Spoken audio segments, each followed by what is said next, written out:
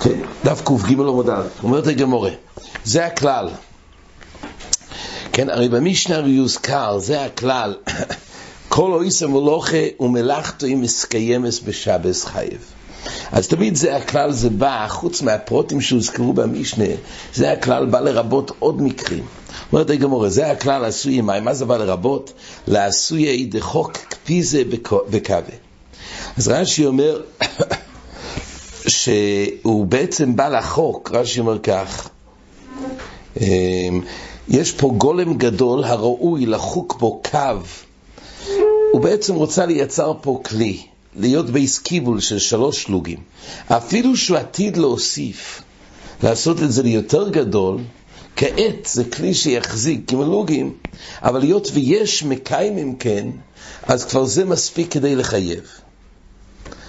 אז ממילא החוק כפיזה בקווה, אפילו שלמעשה עתיד לעשות להשלים יותר, כבר בשלב הזה, היות ויש מקיימים כן, זה מספיק. עכשיו לפי רש"י לכאורה המחייב הוא משום מכה בפטיש. הרי לפי רש"י אין בינים בכלים. לפי רש"י אין בינים בכלים. אז חוק כפיזה בקווה זה לכאורה חיוב של מכה בפטיש. עכשיו במכה בפטיש קראנו את הרש"י לעיל, והזכרנו את זה בחזורה, שרש"י אומר שכל מה שיש מכה בפטיש בסיטול של אבן, רש"י אומר שהמוקום שחרץ חריץ זה לא יחרוץ עוד. והרי פה בקרקע כזה הוא יעמיק את זה יותר, הוא כן יעשה עוד, ולכאורה אז למה הוא יהיה חייב מכה בפטיש? לכאורה זה אור לשיטת רש"י. אולי יש חילוק, פה הוא בעצם יגדיל גם את הכמות של הכלי, לכלי יותר גדול. מה? זה יהיה כלי אחר. אז בזה אין את הבעיה. פה רק מדובר, זאת אומרת, פה מדובר לגבי שעדיין אותו חריץ גוף הוא יעמיק את זה, אז חסר באיכות כל זמן שהוא לא יגיע למקסימום. ולכן רש"י אומר שם זה לא מכה בפטיש. בית אומרת הגמרא, משום גמליאל לא אומר, המכה בקורנוס על הסודו. אז גם זה בכלל מכה בפטיש. דיינו בש"ס מלאכה הוא מכה על הסדן, זה בעצם עמוד של עץ שבזה הוא מכה, לא על הכלי עצמו. אומרת הגמרא, מהי כעובד? מה הוא עשה פה? כשהוא נותן מכה על הסדן, לא על גוף הכלי, מה זה שייך לגמר מלאכה שמכה בפטיש? אומרת הגמרא, רב יוסף דאמר תרווה, מפני שמאמנס יודוי, בגלל שהוא מאמנס יודוי, הוא בעצם הוא חונך את עצמו להיות מאומן, לאומנוס. רש"י אומר, מרגילום את היד שלו, מכוונון להכוח ראוי או למלוכה, מקו גדולו, מקו קטנו. ממילא יש עכשיו, בהכאה הזאת הוא מאמן את יודוב, זה גוף ונחשב מלוכה. דבר פלא, אסל כדאיתך, מה זה שייך למלך השבס? זה שהוא עושה פה כושר בשבס, זה חידוש נפלא, ככה הגמרא רצה להגיד. בגלל שהוא מאמן את יודוב זה שייכס לאיזשהו אב מלוכה. על כך הגמרא אומרת, וצורך ביאור רב אסל כדאיתך. הגמרא גם שואל בנוסח אחר, שואל הגמרא כך, בני שמאמן את יודוי, קושו בני רחובה, אלא מעטו, חוזו ומנוסו בשבסה, וגומר הוכן נמי דמחייב. אם אדם רואה איך שאומן עובד בשבס, נו, אז הוא עכשיו למד, הוא התבונן היטב, וכרגע הוא מבין איך לעשות, אז ממילא וכיני מעכשיו, שזה יהיה מלוכה בשבס.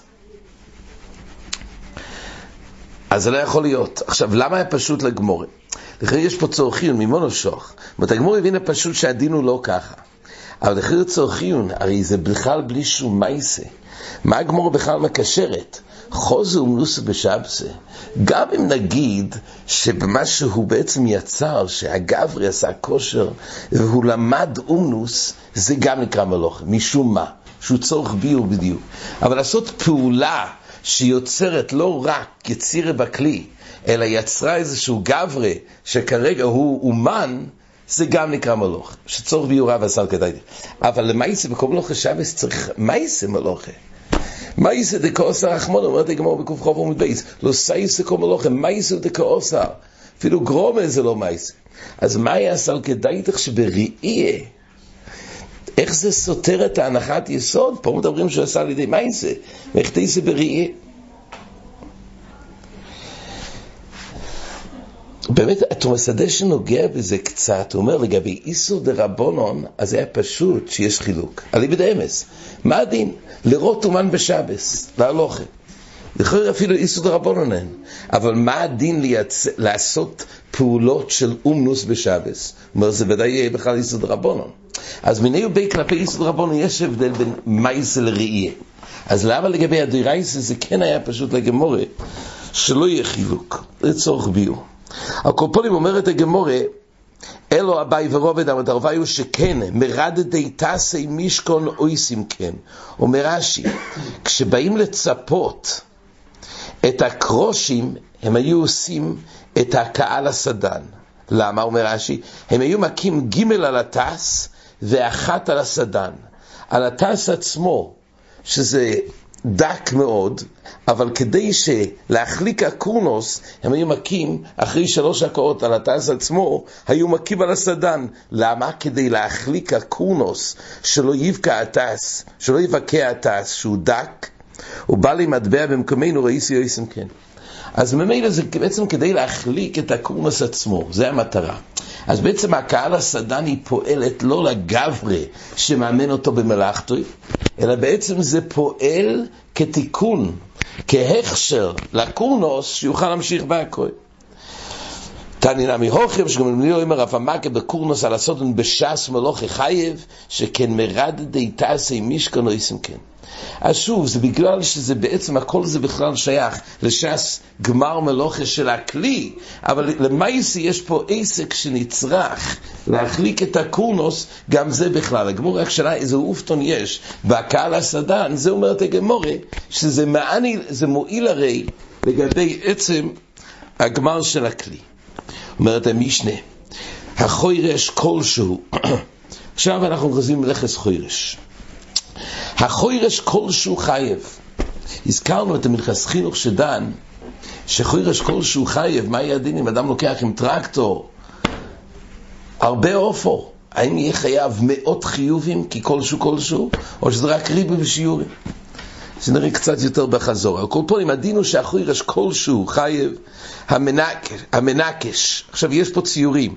המנקש והמקרסם והמזרת. כל אלו מנקש הסבים רעים מתוך טובים, או המקרסם זהו קוצץ ענפים יבשים מן האילן כדי לתקן, והמזרד רש"י אומר זה זרדים לחים חדשים של שנה זו, ופעמים הם מרובים, אז הוא לוקח אותם כדי להועיל לאילן שזה יצמח יותר טוב. אז כלשהו חייב, זה נקרא שהוא חייב בחוירש כלשהו, או משום חוירש או משום זרע בדברים האלו. המלאקת עצים, אם לתקן כלשהו, אז השיעור של ליקוד של עצים, אז אם המטרה של מלאקת עצים זה לתקן את האילן שזה יצמח יותר טוב, אז זה כלשהו. אם הוא לוקח את העצים, אומרת המשנה, להסק, אז מה השיעור? כבר אז מצד קויצר, אז מה השיעור כשהוא לוקח את זה להסק? זה כבר כדי לבשל ביצו קלו. מה עושים עם עצים? כשהמלוכי בעצים, זה הקויצר וצורך לעצים, אז מה השיעור שנצרך לעצים? מה התועלת שיש בעצים עצמם?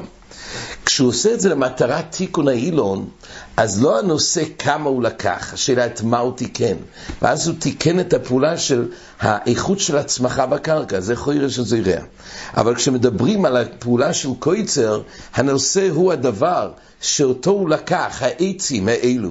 אז מה התועלת בעצים? אז כתוב, כדי לבשל ביצו קלו. המלאקת הסובים, אם הוא מלאקת הסובים אז תלוי. אם לתקן כלשהו, אם זה למטרה כדי שזה יצמיח אז כבר כלשהו. אם לבהמה כמלוא פי יגיד וכמלוא פי יגדי, שאז זה השיעור שנצרך לבהמה, זה השיעור. ואז שוב, זה נפקמינה, אם זה בעצם באנו מצד התועלת שיש בדבר שממנו הוא לקח, ואז זה בכלשהו, או דבר עצמו שהוא לקח, אז זה נראה לפי, אם זה לבש, אם זה עסק, זה כדי לבשל, ואם זה לבהמה, זה כמו לפי יגדי. אומרת הגמורה, למאי חוזי. כמו שראינו לגבי בוינה, צריך חשיבס. חשיבס למאי חוזי. איזה חשיבס יש בו חוירש למאי חוזי? כלשהו. מה? כלשהו, כן, חורש כלשהו למי חוזי. אומרת הגמורה, חוזי לביזרה דקרו, דקבוסי, גבי משכון שכן רוי לכלך אחד של סמונים. אז רש"י אומר שכלשהו, אז הוא יכול לזרוע בסויכו נימו של דלס. אומר רש"י, נימו אחר של דלס, הראשונים ולעיל דף צדיק עמוד בייס, לעניין יצא הזרע, דלויים שניים, כי אדם לא תורח בנימו אחס. נו, ופה אתה אומר שדי בחורש נימו אחס. אומרת הגמרא לא, אני מילי הוא יצוי. כשאדם בא להוציא, לכי מאפיק, תרתי מאפיק, אדם לא מוציא רק אחד. אז לפחות שתיים, כי הוא לא זורע אחת לבדו. אבל אם ינחרישה, כל גומה וגומה באפי נפשי עובד לי. לגבי חרישה, אז אדם חורש כל גומה וגומה בפני עצמי. כשמדברים לגבי כמה הוא יוציא, הוא לא יוציא פחות משתיים. אבל לגבי חרישה, אז יש חשיב את כל גומה וגומה. וזה מצינו כבוסי לגבי משכון, שרואי לקלח אחד של סממונים. כמו שאמרנו, גם לעיל חיפשנו גם דבר מציאותי שראוי היום לעשות בזה, וגם שהיה כבוסי במשכון. אומרת הגמרא מנקש ומקלסם המזרד, תונו רבונו נעתוי לשולשים, זה עשב, אומר רש"י. אז מי שתולש אולשים והמזרד זרודים, זה מין קנים, ובעודם רכים אז זורדים אותם אז למאכל אודום. עכשיו, אם מתקשים מעט רואים למייכל בהימה, יוב שהוא יודעים לעסוק. יש 3 שלבים, השאלה באיזה שלב לוקטים אותם. אבל למעשה יש שלב שרואים למייכל אודום, יש שלב שבו רואים למייכל בהימה, יש שלב, מה שכבר התייבשו לגמרי, אז רואים לעסוק. אז המזרד זרודים. עכשיו כתוב מה המטרות, ובעצם זה נוגע לאיזה שלבים אוחזים. אם להאכילה, כגרוי גרס, כמו שראינו, שיוך שיבה שלא יכם זה גרוי גרס. אם לבהימה, כמלוי פיאגדי. אם להסק, כדי לבשל ביצו קלו. אם ליפו יססה קרקע, כל שהן. כי אז בעצם זה כבר בלוחה אחרת, זה לא קויצר. כל הדברים האלו זה תלוי, למייכל אודם, למייכל בהימה, להסק, כל אלו הם קויצר, רק השאלה לאיזו מטרה, ובזה אנחנו אומרים, מהו החשיבס בחפצה הזה, האם זה למייכל אודם יש שיעור של גרוי גרס, למייכל בהימה כפי הגדי, ולהסק זה כדי לבשל ביצו קלו. אבל אם מדברים בכלל שלא לוקח את העצים כדי לקחת אותם בעצמם, אלא כדי לפעול תועלת בגוף הקרקע, זה חוזר לאחורש כלשהו שהוא חייב. אומרת הגמורה, עטו כולו לא ליאפויס הקרקע נינו. שואלת הגמורה, קושי עצומו. לו יהיה שבאמת באופנים שהקדמו לזה, שהוא באמת הוא לוקח את זה כדי שהוא רוצה לבשל, זאת אומרת הוא רוצה לוקח את זה להסק, או שהוא לוקח את זה למייכלות ולמייכל בהימה, אז למה זה לפי השיעור הגדול של הצורך בעצים? הרי למעשה יש פה גם תועלת בגוף הקרקע, אז בוא נחייב אותו גם משום חורש. כי הרי למעשה הוא מועיל לקרקע, או משום זרע. הרי הקרקע מתייפה. אז ייפוי הקרקע, כך שואלת הגמורה, וייפוי הקרקע, הרי זה בכל שהוא. אומרת הגמורה, עטו כולו ליאפוס הקרקע נינו, רבי ורב יוסף דאמרת הרוויו באגם שונו. ממילא באגם אין שום צורך לייפות הקרקע, הוא לא צריך את המעלה של הצוואר, הוא צריך את התועלת של העצים. אז באמת זה לא מייפה, לדידי זה לא נפקא מינה, ממילא בזה, זה מה שנקבע פה, שהשיעורים זה לפי התועלת של הגמרי, שאותו מלקט את העצים לצורך, זאת אומרת, הוא באמת לא מכוון למטרת הקרקע, זה באגם, וממילא נקבע השיעורים לפי הצורך שיש לו בעצים. אומרת הגמורה, אביי אומר אפילו תימה בסודה, תלה ואגם, גם אם מדובר פה בברייס בסודה, ויש תועלת בגוף הקרקע, אבל כגוין דלוי כה מכוון. אז מדובר פה שתועלת לשורשים והוא לא מכוון. נכון שבאמס יש פה ייפוי הקרקע, אבל למעשה הוא לא מכוון. ממילא זה לא מסכוון לגבי הזרע פה, לגבי התועלת של עצמו. אז יש פה רק מלוכה של קויצר, ובדין קויצר נמדד כל דבר לגופוי, לאיזה מטרה הוא קוצר את זה, למייכל אודם כגוי גרץ, למייכל בהימה כפי הגדי, ובהסוקה זה כלבש של ביצו קלו. שואלת הגמורה, והבאי ורובד המטרבר ומועד רב שמעון פסיקריש ולא יומוס. כמה, כן, זה הוזכר כמה וכמה פעמים מסכת שבס. הרי למעשה נישהו לא מסכוון, אבל זה פסיק רישה. דהיינו, הרי למעשה יש ודאי תוילס. ואם יש תוילס, אז יש פה מלוכי גמורו, שתי מלוכות. יש משכחה, זה הרי הגמור לעיל, משכחה שבאותו המעשה גוף יתחייב 2. קויצר וצורך לעצים חייב 2. גם משום קויצר, וגם משום חוירש. דהיינו, כי יש פה פסיק רישה לגבי התועלת והצמחה. אז אם מדובר באגם, אז הפשט הוא לא חייב, כי באמת זה לא מייפה לו את הקרקע. אבל בסודה, שכבר יש לו רווח ותועלת, אז יש פה פסיק רישה. אז שיתחייב. עכשיו, כשהגמור רוצה להגיד שזה יתחייב, יש פה חידוש בגמורה. גם לכאורה היה מקום לדון, אבל זה מלוכה שנצורך לגופה. נכון שזה פסיק רישה, אבל למעשה הוא לא עושה את זה. מלוכה שצורך לגופה, יש פה שתי נושאים, שמסכוון ולא מסכוון, ועל זה עוזר העניין של פסיק רישה. שפסיק רישה לא של הראש אבי כמסכוון. אבל יש עוד עניין שמלוכה הצורך לגופו.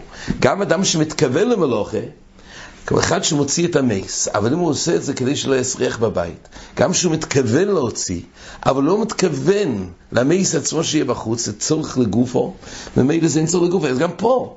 אז עדיין כלפי הזירע הוא לא צורך לגופו, הוא קוצר. אז מבואר פה יסוד בגמור, בקוויגר עומד על זה, שפסיק רישה דניח אלי, ויש לו תועלת, זה גם ממילא תמיד נידון כצורך לגופו.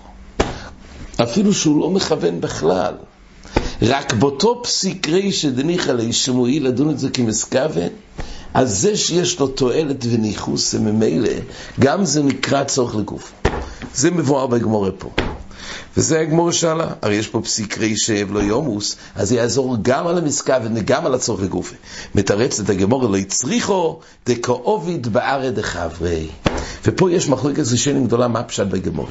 האורוך למד פה, הראשונים מביאים את שיטס האורוך, שזה אחד הראיות, ככה למד האורוך בסוגיה, שיש יסוד גדול. כל מה שאומר אביי ורוב ודאמר את הרוויו שבו ידרב שימן בפסיק רישה לא יומוס, זה רק בפסיק רישה דניח אלי. אבל פסיק רישה דלא יניח אלי, אין בזה איסור. או אחז אפילו אין בזה איסור דרבנו. מותר לגמרי. כל היסוד של פסיק רישה זה כמסכוון, זה רק עד כמה שזה ניח אלי. אבל עד כמה שזה לא יניח אלי, אז חסר בכל השם פסיק רישה. זה מותר לך תחילה. זה שיטס האורוך, ותייסס במקום אומר לו כך. תייסס האחרון בעמוד אומר, בערה דחברי פירוש דהווה מלוכה שאין צורך לגופו. שיטס התייס בכמה מקומות בש"ס שחולקים על שיטס האורוך, ולכן תייסס תרצו מסבירים שבערה דחברי ממילא זה חוזר להיות מלוכה שאין צורך לגופו. זאת אומרת, אם זה בערה דידי, כמו שאמרנו, החידוש פה בגמורה, שזה הפסיק רישה דניח אלי, הופך את זה גם לצורך לגופה. אבל בערה דחברי, אז תייס לא לומדים כמו האורוך, שעל ידי שלא יניח אלי, ממילא זה נקרא אינו מסכוון. כי גם בלא יניח אלי זה נקרא מסכוון לפי שיטס התייסס. רק על ידי שלא יניח אלי זה עדיין מועיל עניין שאין צורך לגופה. ובאמת המגן אברהם מביא בשנחוף, כולי על ממוידו, שמלוכה שבפסיק רישה דלא יניח אלי, אומר המגן אברהם, זה אין חולק, שבשבת זה ודאי איסור דרבנן. אומר המגן אברהם, שבשאר איסורי תוירו, אז פסיק רישה דלא יניח אלי זה איסור תוירו. אבל בפסיק רישה דלא יניח אלי בשבת, זה ודאי רק איסור דרבנן. מסביר מחצה שקל, כי זה למה איסור מלוכה שנצור לגופה. הקולפונים זה שתי המהלכים פשט בדברי גמרא. בית, אומרת המשנה, הכויסף שתי יויסיוס, בין בימינוי, עכשיו מלאכת כויסף, הכויסף שתי יויסיוס, בין בימינוי, בין בשמאלוי, בין משם אחד, בין משתי שמויס. מה זה שם אחד? אומר רש"י, 2,000. יש א' א', אז גם אם זה אותו שם של אות, אם הוא כותב א', ואחרי זה עוד אות א', זה כסיבה של שתי יויסיוס. בין בשתי שמויס, מה זה שתי שמויס? אומר רש"י, א' ובייס. בין משתי סמוניויס, אז ראשיתס רש"י זה אחס בדיוי ואחס בסיקרי. בכל לושן רש"י אומר שכל כסובים וגופן של כל אומה ואומה, זה לא משנה איזה לושן, חייב. אז יש לנו שוב בין בימין בין בשמאל, גם בשם אחד א' א', גם בשתי שמויס, א' ב', זה יותר פשוט, כי יש לזה כבר משמעוס. החידוש הגדול בשם אחד, שזה בלי משמעוס בכלל. א' אין לזה שום משמעות. ובאמת, הכבאי מאוד מתקשה, והגמור בעמוד בייס נראה שאין כזה מן דאומר. הגמור בעמוד בייס נראה, צריך שם עם משמעוס, אבל א' לא, כך שואל הרשש, כבאי צבא סמס, בירולוכה, זה נראה אולי בחזורת. הקולפונים, ככה רש"י מפרש, שם אחד זה א', שתי שמוס א' בייס, בין בימין בין בשמאל, בין שתי סמוניוס וחולוש. אומר רבי יוסי, לא יחיבו שתי יוסי אלו משום רוי שם. רבי יוסי אומר שבכלל אין כסף, המלוכי היא לא כסיבה, המלוכי היא רוי שם. אומר רש"י, מה זה רוי שם? סימן שהיו עושים בקרושי המשכון, מפני שמפרקים אותו, לקשיקימו, לא יחלפו סדר הקרושים. ועושה רבי יוסי למימר, אפילו לקוסה ולא ראשם, שני ראשים הסברנו לסימן חייב. החידוש של רבי יוסי שבכלל לא צריך צורה סויס, אלא רוי שם לבד, שהרי המוקר באמת של המשכון שכך היו מסמנים על הקרושים, חריץ, איזה סימון לבד. אז החידוש הוא, במילא זה לא משנה אם זה א' או לא, הרי צריך רק את הסימן שבזה. זה שיטת רבי יוסי, שהאב מלוכי הוא לא כסף, האב מלוכי הוא רוי שם בכלל. שכן כסף על קרושי המשכון לידס בין איזה בן זוגוי. אומר רב יהודה, מוצינו שם קוטן משם גודל, שם משמן ומשמואל. זה שם. נויח מנוחו, דן מדוניאל וגד מגודיאל. אז רש"י אומר, או אסור להשמין לנו רבי יהודה, מה רבי יהודה בא להגיד?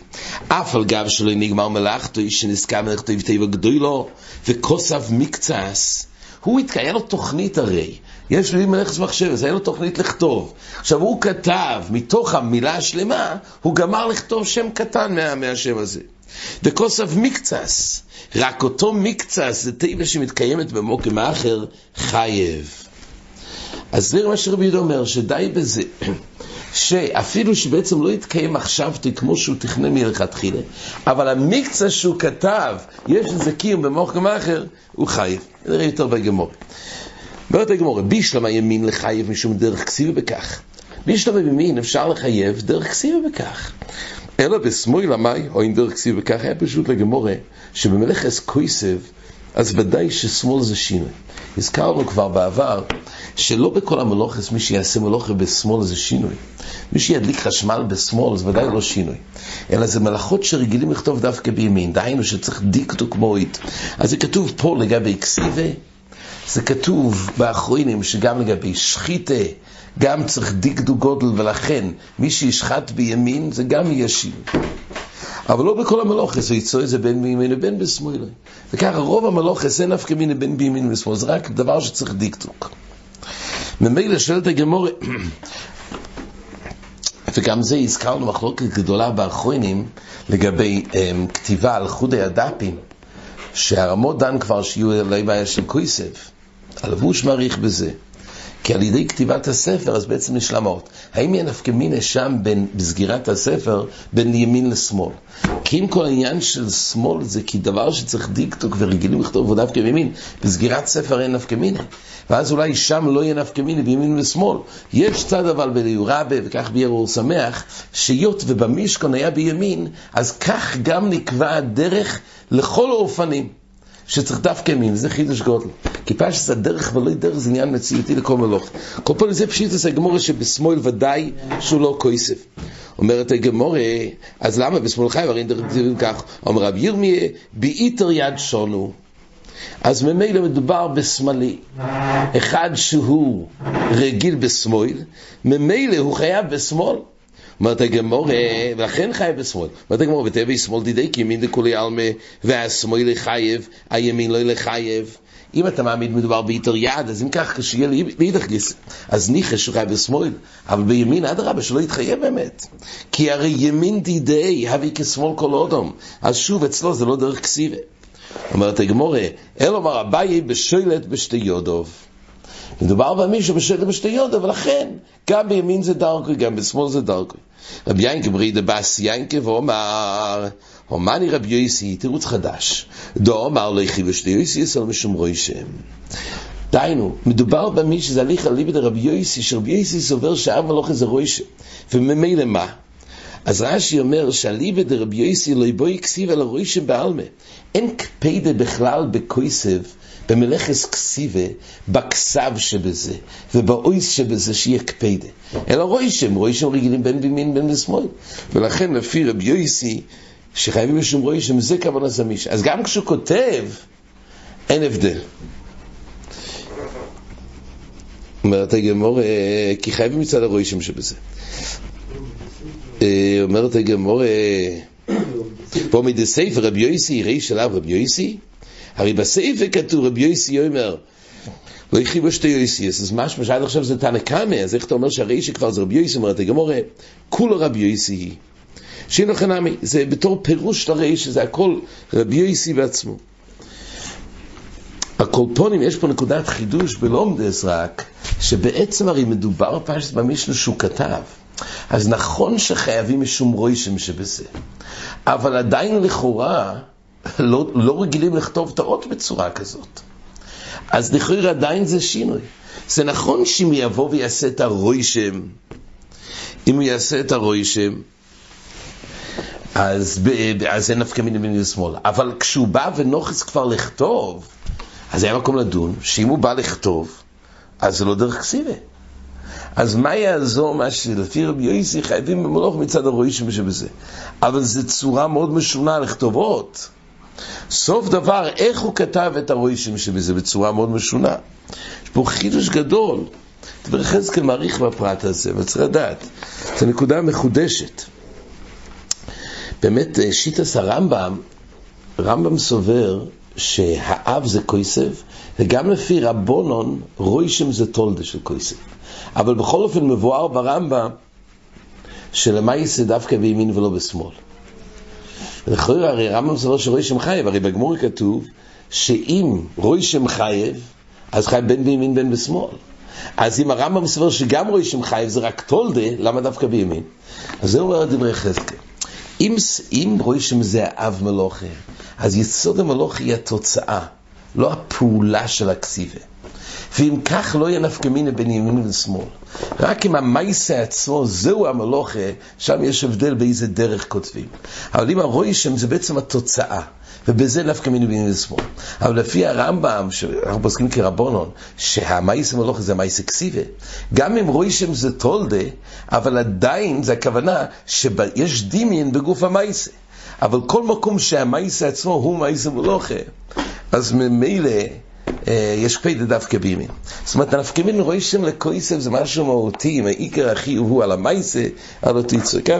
וככה מדבר דברי חזקאל. סויד הדבורים גם כתוב ברוגת שובר. בית אומרת הגמורה רבי יהודה מצינו. אז מה כתוב? שמצינו שם קודם שם גודל.